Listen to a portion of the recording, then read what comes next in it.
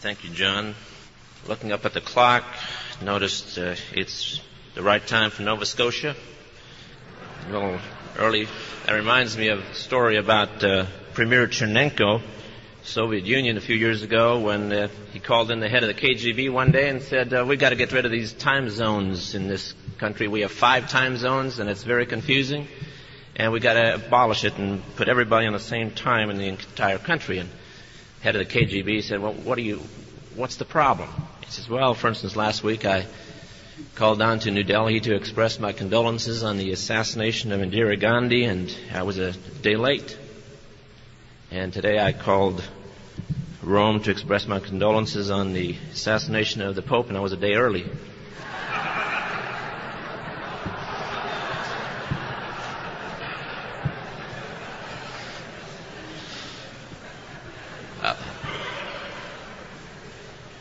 My opening line in the Nally clergy malpractice case, in speaking to a jury, and this case, of course, involved a tragic suicide of a dear friend of John's and myself, Ken Nally.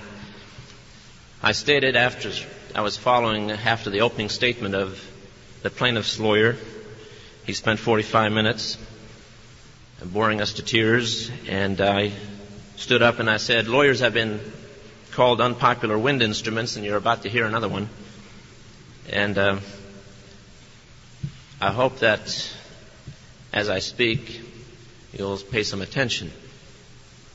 There's a woman who had hired a lawyer in an automobile accident case, and the trial started, and the defense lawyers, 2 of them representing the insurance company, were very, very smooth. They were very effective, and after 3 days of trial, this lady knew she was on the short end of the stick in terms of the talent, and she finally leans over to her lawyer and she says, don't you think you should get some help?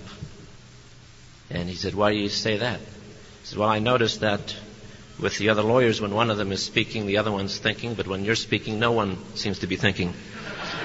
And so today, as I'm speaking, I hope you'll pay attention and think, because the issues that I'm going to be dealing with is that of a perspective on the sovereignty of God in religion. And the way I'm going to define religion is the freedom to live out your faith. See, everybody has a religion. There are no people without a religion. Everybody is living out their faith, whatever that might be. And as we'll see, as we saw yesterday, God is sovereign not only in law, but also in the area of religion. A footnote to yesterday's comments, I mentioned Steve Gelbach, who came on and worked for us for about a year as our Director of Research and then went on to the White House. Steve is currently Attorney General Ed Meese's Senior Special Assistant, his right-hand man. I mentioned Lowell Sturgill yesterday, who came in and wrote the memorandum that became the Equal Access Act just out of law school. On February 1st of this month, Lowell started as the key attorney in the Department of Justice Legal Policy section, and his first assignment was to draft for the Attorney General of the United States his view of what the religious freedom issues ought to be and the stance that the U.S. government ought to take on these issues. I mentioned another fellow, Mike Polson, who graduated from Yale Law School, top of his class last year, and Yale Divinity School, an evangelical that made it through that institution unscathed and even stronger than when he went in. Mike worked for us for 6 months, paid him $500 a month. He refused to take any more. He is now in the Department of Justice in a key position as of January 1, serving the Lord in an effective way. The Lord has His key people. The Lord's never operated with the masses. He's always operated with faithful men and women doing what they ought to be doing, which is integrating this book in a practical way.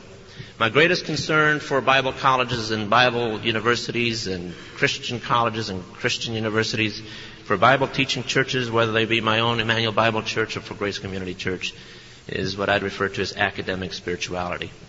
Academic spirituality is when you take this book and you learn it from cover to cover, but you never apply it. That's a tragedy that we see so often. So what we want to address this morning is some practical application as we see how God is sovereign in the area of religion, in the area of living out our faith and the freedoms that we enjoy. And I'd like to put it in the context of a story that we all know so well. It's in Mark 6. If I were to mention to you a story about a boy's lunch, you would immediately think of 5 loaves and 2 fishes. And if I were to ask you how many were fed, you would immediately say 5,000 men. In addition, of course, perhaps another 5,000 women and perhaps a couple thousand children. So we've got perhaps 12,000 people fed in this miracle of miracles.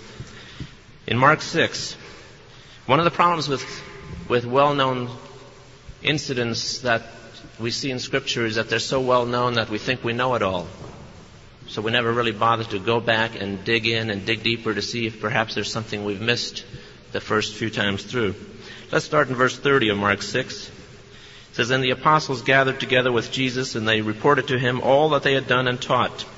And he said to them, 'Come away by yourselves to a lonely place and rest a while.' For there were many people coming and going, and they did not even have time to eat. And they went away in the boat to a lonely place by themselves. And the people saw them going, and many recognized them, and they ran there together on foot from all the cities and got there ahead of them. And disembarking, he saw a great multitude, and he felt compassion for them, because they were like sheep without a shepherd, and he began to teach them many things. And when it was already quite late, his disciples came up to him and began saying, 'The place is desolate, and it is already quite late. Send them away so that they may go into the surrounding countryside and villages and buy themselves something to eat.' But he answered and said to them," and this is a command, "You give them something to eat." And their response, "Shall we go and spend 200 denarii on bread and give them something to eat?" Now, you and I don't spend denarii, so we really don't relate to that. What's 200 denarii? 200 clams? No, 200 denarii is 200 days of wages. In the American society in 1985, it's $20,000. It cost about $1.80 a head to feed people at McDavid's in those days, to give them a bagel and whatever else. He said to them, "How many loaves do you have? Go look."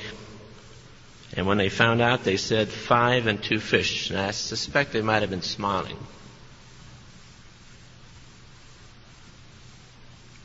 He commanded them all to recline by groups on the green grass, and they reclined in companies of hundreds and of 50s. And he took the 5 loaves and the 2 fish, and looking up toward heaven, he blessed the food and broke the loaves, and he kept giving them to the disciples to set before them, and he divided up the 2 fish among them all, and they all ate and were satisfied. Now, we read that very quickly, but let's put it back in terms of what was going on. We've got 12,000 people. I suspect that the Lord was a very good host, that he didn't drag this meal out for 6 to 8 or 20 hours, that he probably did it in 2 hours. Feeding 12,000 people in 2 hours is 6,000 an hour. That's 100 people every minute, 2 people every second. That the Lord is breaking bread every second, every minute for 2 hours, plus the fish. What do you think was the response of the disciples as they saw this phenomenal miracle taking place? What was the response? Was it one of awe, of admiration, of just saying, "Praise God what this Jesus from Galilee can do. Praise God for this friend of ours who can do this wonderful thing"? What was their response? It wasn't that, and we'll see in a minute what it was. It went on, it says, "And they picked up 12 full baskets of the broken pieces and also of the fish, and there were 5,000 men who ate the loaves." How many baskets? 12 baskets. Who got the baskets? You ever think about that? Let me suggest some names. Peter, James, John. I think perhaps each one of the disciples got a basket full of the scraps, the leftovers. Again, let me ask, what do you think the disciples were thinking as they were sitting there in the boat that they were about to enter? They were sitting there with a basket full of leftovers, after seeing this phenomenal miracle where this man, Jesus, fed 12,000 in 2 hours with 5 loaves and 2 fishes. What they should have been thinking, I would think, would be that perhaps when the Lord says, if you're not faithful in using the little thing, you're not going to get any more. That the little thing is important, including leftovers, the things we take for granted. But that's not what crossed their minds. In fact, at this point, most of us sort of stop. That's the end of the story. But that's not the end of the story. It continues in verse 45, and immediately he made his disciples get into the boat and go ahead of him to the other side, to Bethsaida, while he himself was sending the multitude away. And after bidding them farewell, he departed to the mountain to pray. And when it was evening, the boat was in the midst of the sea, and he was alone on the land. And seeing them straining at the oars, for the wind was against them, at about the fourth watch of the night, he came to them walking on the sea, and he intended to pass by them. But when they saw him walking on the sea, they supposed that it was a ghost, and cried out. For they all saw him and were frightened. But immediately he spoke with them and said to them, "Take courage, it is I, do not be afraid." And he got into the boat with them, and the wind stopped, and they were greatly astonished. And here comes the kicker.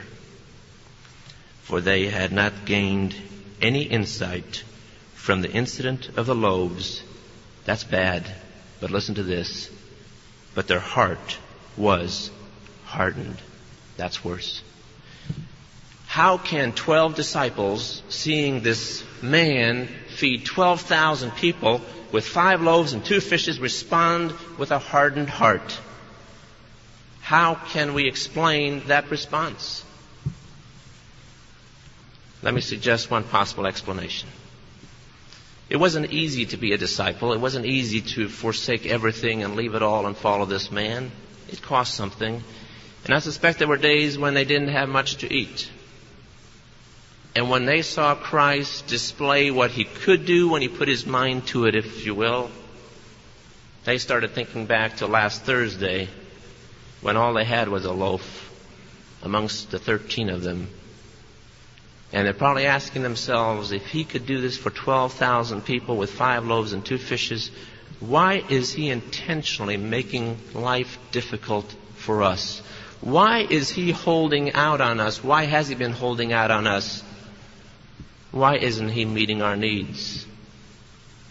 The case of the hardened hearts. Now, how does that apply for today? What I find tragically so often in the church is a perspective of the hardened heart. As we look around us and we see issues, political, social, economic, in our society, as well as in the church, we sometimes, and too often, seem to be saying to God, why are you making things so hard for us? Why are you holding out on us? Why are you making things difficult? The case of the hardened heart. And that's a poor perspective, because there has never been a time in world history, certainly no time in U.S. history, when Christians have greater opportunities to live out their faith than today. And if that's not the message you're getting from some evangelicals and fundamentalists on the tube and elsewhere, then it's because they have hardened hearts. And they're trying to build the kingdom through economic power, through religious institutional power, and through political power. And those were the 3 temptations that Christ rejected when the adversary said, why don't you build your kingdom by turning the stones to bread and take care of all of our economic needs? And the Lord says, no, that's man's way. That is not God's way. Then why don't you build your kingdom by organizing all the religious institutions and do a trick, a gimmick, jump off the temple, and they'll all follow you and organize the religious institutions? And Christ says, that's man's way. That's not God's way. And why don't you build your kingdom by just taking political power and just you and I expeditiously one time merge forces and I'll give it all to you politically? And the Lord says, no, that's not God's way. That's man's way. And when we try to build a kingdom by way of economic, political, and religious institutional power, we're going to have the fruit of a hardened heart. It never fails, because that is not God's agenda. It's not His way. What He wants us to be are servants in a servant role, salt and light, and sheep in a society where nobody wants to be the sheep, but everybody wants to be the wolf. See, we're called to be light, to be salt, and to be sheep. But to be sheep in a society where everyone wants to be wolf is a cost. And nobody wants to play that role, but that is the sign of the sacrificial lamb that we as Christians have to live out in front of everybody. And if we don't live it out, the world will never see it in any other place. I'd like to go through some baskets full of religious liberties, of freedoms that God has given to us in His sovereign will that we enjoy today, that we don't use. And I'm going to go through quickly a list of U.S. Supreme Court decisions to show you what that body has held time and again that we as Christians can do in terms of our religious faith. The Supreme Court, for instance, has held that the state is forbidden from prescribing the appropriate form of worship. In other words, that's up to the local church to decide what is appropriate worship, and not the governor or not the president, not the Congress, not the state legislature. That's a freedom we enjoy that is foreign to the majority of countries around the world today. The Supreme Court has declared that all parents have the primary responsibility for directing the education and spiritual nurture of their children. You won't find that freedom in many countries around the world. In this country, a local church could decide on Sunday night to start a Christian school on Monday morning without getting a license from the state. Oh, you say, well, what about all the Christian school battles? Yes, there are issues, because what has happened for 140 years, the church, the evangelicals, fundamentalists, and the church generally in this country have been saying to the state that you are the superior and sole educator, you know how to do it best, so we've let them handle and take education as their monopoly for over a century. And when we seek then to take some of that back, there's going to be resistance because we've sent out a confusing signal for over 100 years. Or take home instruction. That's an in thing now across the country with a lot of families. Name another industrialized, developed country in the world where you can opt for home instruction. You won't find it. And yet we have that freedom, that option in this country. But you say there are battles, there are court battles involved. Yes, again, when for 150 years you ignore that opportunity as a church, it's not confusing. It's not a mystery to understand why the state says, wait a minute, what do you mean you're going to keep your children at home? And then you respond, well, the Bible dictates that we teach our children at home, and the state asks, where was that Bible and that reading 10 years ago, 20 years ago, 30 years ago? When did you come up with that reading? But the Supreme Court has declared that we as parents have that primary responsibility, not the state. What about the public schools violating the religious convictions of school children? We hear horror stories about that going on. Fact of the matter is, the Supreme Court has declared that the public schools cannot violate the spiritual convictions of children. A key case, back in the middle of World War II, a group of Jehovah's Witness children, 8 of them, refused to pledge the flag as part of the opening exercises. Now, if you want to do something unpopular, don't pledge the flag during World War II. The schools expelled the kids. They brought suit, and it went to the U.S. Supreme Court. And the U.S. Supreme Court in 1943 declared that there are more important things than nationalism in the middle of a war, and that one of those is religious convictions. Now you say, well, that was for Jehovah's Witnesses. Yes, because usually the state will take on the unpopular groups, be it Bob Jones University or the Jehovah's Witnesses, be it Reverend Moon or the Krishnas, because it's easier to fight the battle against an unpopular group than against the Southern Baptists with 14 million members. You take on the little guys that nobody wants to support. But the rule for religious freedom is this: to treat others the way you yourself would want to be treated if you're a minority religion. And folks, if you think Christians are in the majority in this country, you're not reading the papers and the signs very well. We are the minority faith. And if we applaud the loss of religious liberties for other minorities, it will, as Christ predicts, eventually come back on ourselves. Religious liberty is not only for the righteous, but for the unrighteous. But that Jehovah's Witness case came in handy a couple years ago when a group of students up in Erie, Pennsylvania, in a senior lit class, were asked to read a book that they consider to be obscene, anti-Christian, and just violating their religious convictions. The instructor in the lit class said, read it or you don't pass the class. They went to the principal, and the principal said, that's right. Not only won't you pass this class, but as seniors you won't graduate unless you do that assignment. That was a pretty heavy price to pay for one assignment, 12 years into education.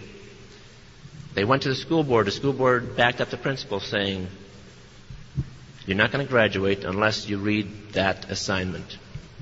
But at that point, 6 of the 8 kids decided it wasn't worth fighting. They would read the assignment, but 2 stood up and said, we won't read it. They called us 3 days before graduation. We didn't have much time. But we prepared a complaint that was hand-delivered to the judge the next morning. And you know what case we relied upon in defending the right of these students not to have their religious convictions violated? We went back to 1943 and said, what's good enough for one minority religion is good enough for the Christian faith. All we want is not to be treated in a preferred manner, but to be treated equally. If Christians are treated equally in this country, we have no grounds for complaint. It's when we seek to be treated with a special preference that we run into problems.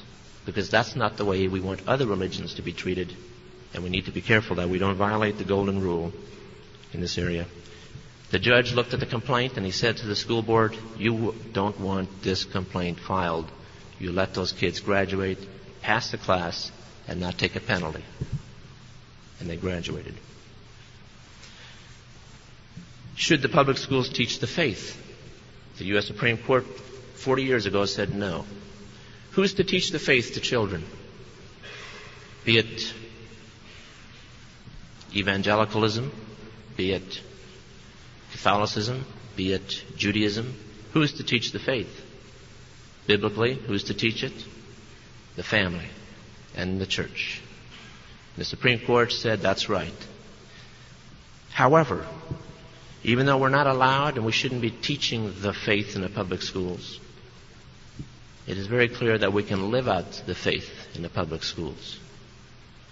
There's nothing as powerful as a living witness of a believer in a classroom situation. If you're going to public education, as I shared yesterday, I'd urge you to do it. The only way to transform the public schools in this country is not to abandon them, but for Christians to go in and teach in the public schools so that those kids have role models to look up to, so that there can be salt and light. And how do you treat the children in the classroom if you become a public school teacher? This is the standard. You treat the children in a public school classroom the same way you would want your own child to be treated by a Mooney teacher.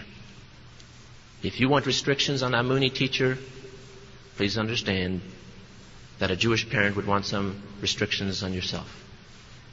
But if that child comes to you and asks you the question, what is it that makes you different? You have every freedom under our Constitution to respond to that child's request and inquiry.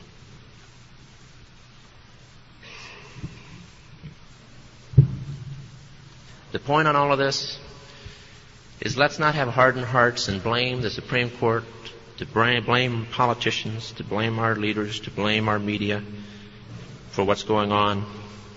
The problem in America today is not the secular humanist. The problem in America today is that Christians are secular. What has been lost in the church is a Christian mind. I would urge you to read Harry Blameyer's book, The Christian Mind, where he goes into this issue. We need a Christian perspective. We need to integrate and live out this book in our daily walk. There are other baskets full of opportunity that I'd like to share with you that are outside the public school arena. One of them is evangelism. Moody Monthly recently had an article by Warren Wiersbe where Dr. Wiersbe made the comment that in a survey, they discovered that only 1 out of 20 evangelicals had made a clear presentation of the gospel to their next-door neighbor. 1 out of 20. Now, whose fault is that? Is that the ACLU? Is that the National Education Association? Is that the U.S. Supreme Court? Is that the secular humanists? Who's holding us back? Let's not blame it on others. Let's not find a scapegoat. The truth is that we refuse to share the good news with our neighbors. It's not because the courts have done anything. It's not the others. Take it. Bible study and Bible memorization. In a book by Philip Yancey, Open Windows, he relates the story of Solzhenitsyn when he was serving time for having written a letter with a derogatory comment about Joseph Stalin. He spent many years in prison for that comment in his letter. While he was in prison, he wanted to get back to writing, but he knew that there was no word processing equipment available. There was no place to write. In fact, it was illegal to write while you were in prison. And so what he started doing was to commit a line at a time to memory. But he needed to have some system of memorization. So what he did initially was he would break matchsticks into 10s, and every 10th line he would memorize, and that would be the key. He would memorize all 10 lines, but the 10th one would be a key to lead him to the next 10. Well, that got a little bit complicated, and of course the guards would get a little suspicious about all those matchsticks, and so he noticed that the Lithuanian Catholics had a rosary, and they would pray the rosary with 40 beads on the rosary, and so he thought, that's a practical way to memorize Scripture or memorize what I'm writing. And so he decided to do one up better than the Lithuanians, and he made a chain of 100 beads out of breadcrumbs, coloring every 10th bead. And as he stood in line, meal line, wherever he was standing in line, he would memorize and commit to memory one line at a time with what looked like he was praying the rosary. And the Lithuanians thought he was a very spiritual man because he had 100 beads rather than just 40. When Solzhenitsyn got out of prison, he had committed 17,000 lines to memory in prison, in a concentration camp, under hard labor. How many lines have you and I committed to memory in the last year of a book that most of us may have 3, 4, 5, 6 copies of? See, the issue is not the other person. The issue is not the system. The issue is not them. The issue is us. What about the media? Never in history have evangelicals had access to getting the word out more effectively than today. Evangelicals are on more radio stations, more television stations, more hours of programming, printing more books than any other religion in the U.S., if not the world. And you know, if you want to do some gift giving, start giving books away. It's better to give than to lend, and it usually costs about the same. So start buying books in bulk and giving them away. But don't give them for them to keep. Give them with the condition that they pass it on. That way every gift has translated into 2. My wife and I have done that in the last 7 months, and we have distributed some 20,000 books to some 7,000 lawyers, to 2,000 pastors, to thousands of public school teachers, so that they can in turn give the books on. Got a letter back recently from one family that we sent the book Loving God to, Loving God by Chuck Colson. Turns out that this family had read that Jane Fonda had apparently found God, according to a newspaper story. So this family decided if she'd found God, she needed to hear a little bit more about Him so she could start loving God. And so they sent on to Jane Fonda a copy of the Loving God that I'd given to the family. Another copy of Loving God wound up behind the Iron Curtain to a pastor who's using it and passing it around. You never know when you take the printed page and you pass it on. You don't have to wait until you graduate from college to give gifts. As you find in Scripture in Philippians, it was the poorest of the poor that supported Paul, not the rich. And if you want to know how your needs will be met, not to support an affluent lifestyle, but if you want to know how your needs are met, the key is Philippians 4:19. My God shall supply all your needs. But the precondition is that you are actively meeting the needs of other people. That's the only time that promise operates. The freedom in this country to choose your own profession. If you were in Romania, if you were in the Soviet Union, if you were in many countries, you could not be a Christian and a lawyer, a Christian and a doctor, a Christian and an engineer. There are not options available. There's a term, full-time Christian service, that you hear floating around. Let me tell you what full-time Christian service is. Full-time Christian service is being in God's will, period. I've met plumbers who are in full-time Christian service. I have met pastors who are not in full-time Christian service. The issue is not who pays your paycheck. The issue is whether or not you're in God's will. Therefore, public school teachers are in full-time Christian service. Lawyers are in full-time Christian service. Wherever you're at, if you're in God's will, that is full-time Christian service. And you have the freedom in this country to choose your profession. The freedom to write letters. You know how long it takes to write a note of encouragement? 5 seconds and a 22-cent stamp. I get 2,000 letters a year. I remember the few that are words of encouragement. When Chaplain Richard Dick Halverson of the U.S. Senate, former pastor, Fourth Presbyterian Church, wrote me a few months ago a little personal letter. Sam, I pray for you daily by name. You know what that says? That says encouragement. You know, I framed that one. That's special. It didn't take long. He's a very busy man. He has a congregation of 6,000 people in the U.S. Senate, and yet he finds time every day to pray for me by name. A note of encouragement doesn't cost you anything except 5 seconds, 10 seconds, and a stamp. I'd encourage you to do it. It doesn't have to be mailed off. You can even give a note of encouragement to your professor as long as the motive is right.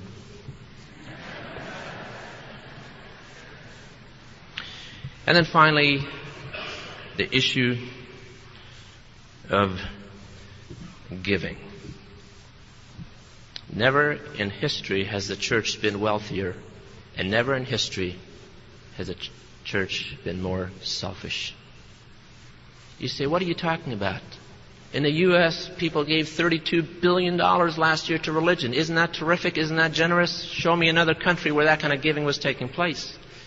And I said, I'm not impressed. Because in a $4 trillion economy, $32 billion is less than 1%. That means 99.2% went to non-religion and 0.8% went to religion. And in the richest country in history, that is not a good witness. And you say, well, that's because of all the secularists. Well, it's true that the average giving last year to the cause of religion and charities was 25 cents per day. But the average Methodist only gave 55 cents per day. The average Southern Baptist, 65 cents a day. The average evangelical, less than $1 a day. Comes out to about 1 to 2%. There is a problem there. And you say, well, I'm going to start giving when I get out of college. I don't have much to give now. I'd suggest you start looking around and see what you can give. My wife, Bobby, for many years, she bakes about 5 loaves of bread every 2 days. She bakes close to 1,000 loaves a year. And out of every batch, she always gives at least one away to a neighbor. And you know what? When she starts sharing the good news about the living bread, the road has been paved and they're ready to listen. She also goes to local grocery stores, and she's done this for 15 years. And, you know, Americans are very picky about produce. If it's slightly overripe, you throw it out. And loose grapes. I mean, who would buy loose grapes in the store? That's all thrown out. So what Bobby does, she delivers a loaf of bread on occasion to the produce manager, and then she walks out with 50 pounds of slightly overripe produce, packages it up and gives it to neighbors and friends for $1.50. You know what 10 pounds of raisins can be hydrated into, or grapes? 10 pounds of raisins. At 25 cents for 10 pounds, that's better than Sun-Maid. It doesn't take much. See, we have these opportunities, and the purpose of all of this is we have the opportunities in this country to live out our faith. What are we waiting for? The issue, again, is not the system. The issue is not others. The issue is that we are not living and thinking Christianly. And finally, the use of our time. When was the last time you took time out to help somebody? And you say, I'm too busy. I'm a student. I don't have time to help. If you're too busy to help people when you're in college, you're too busy.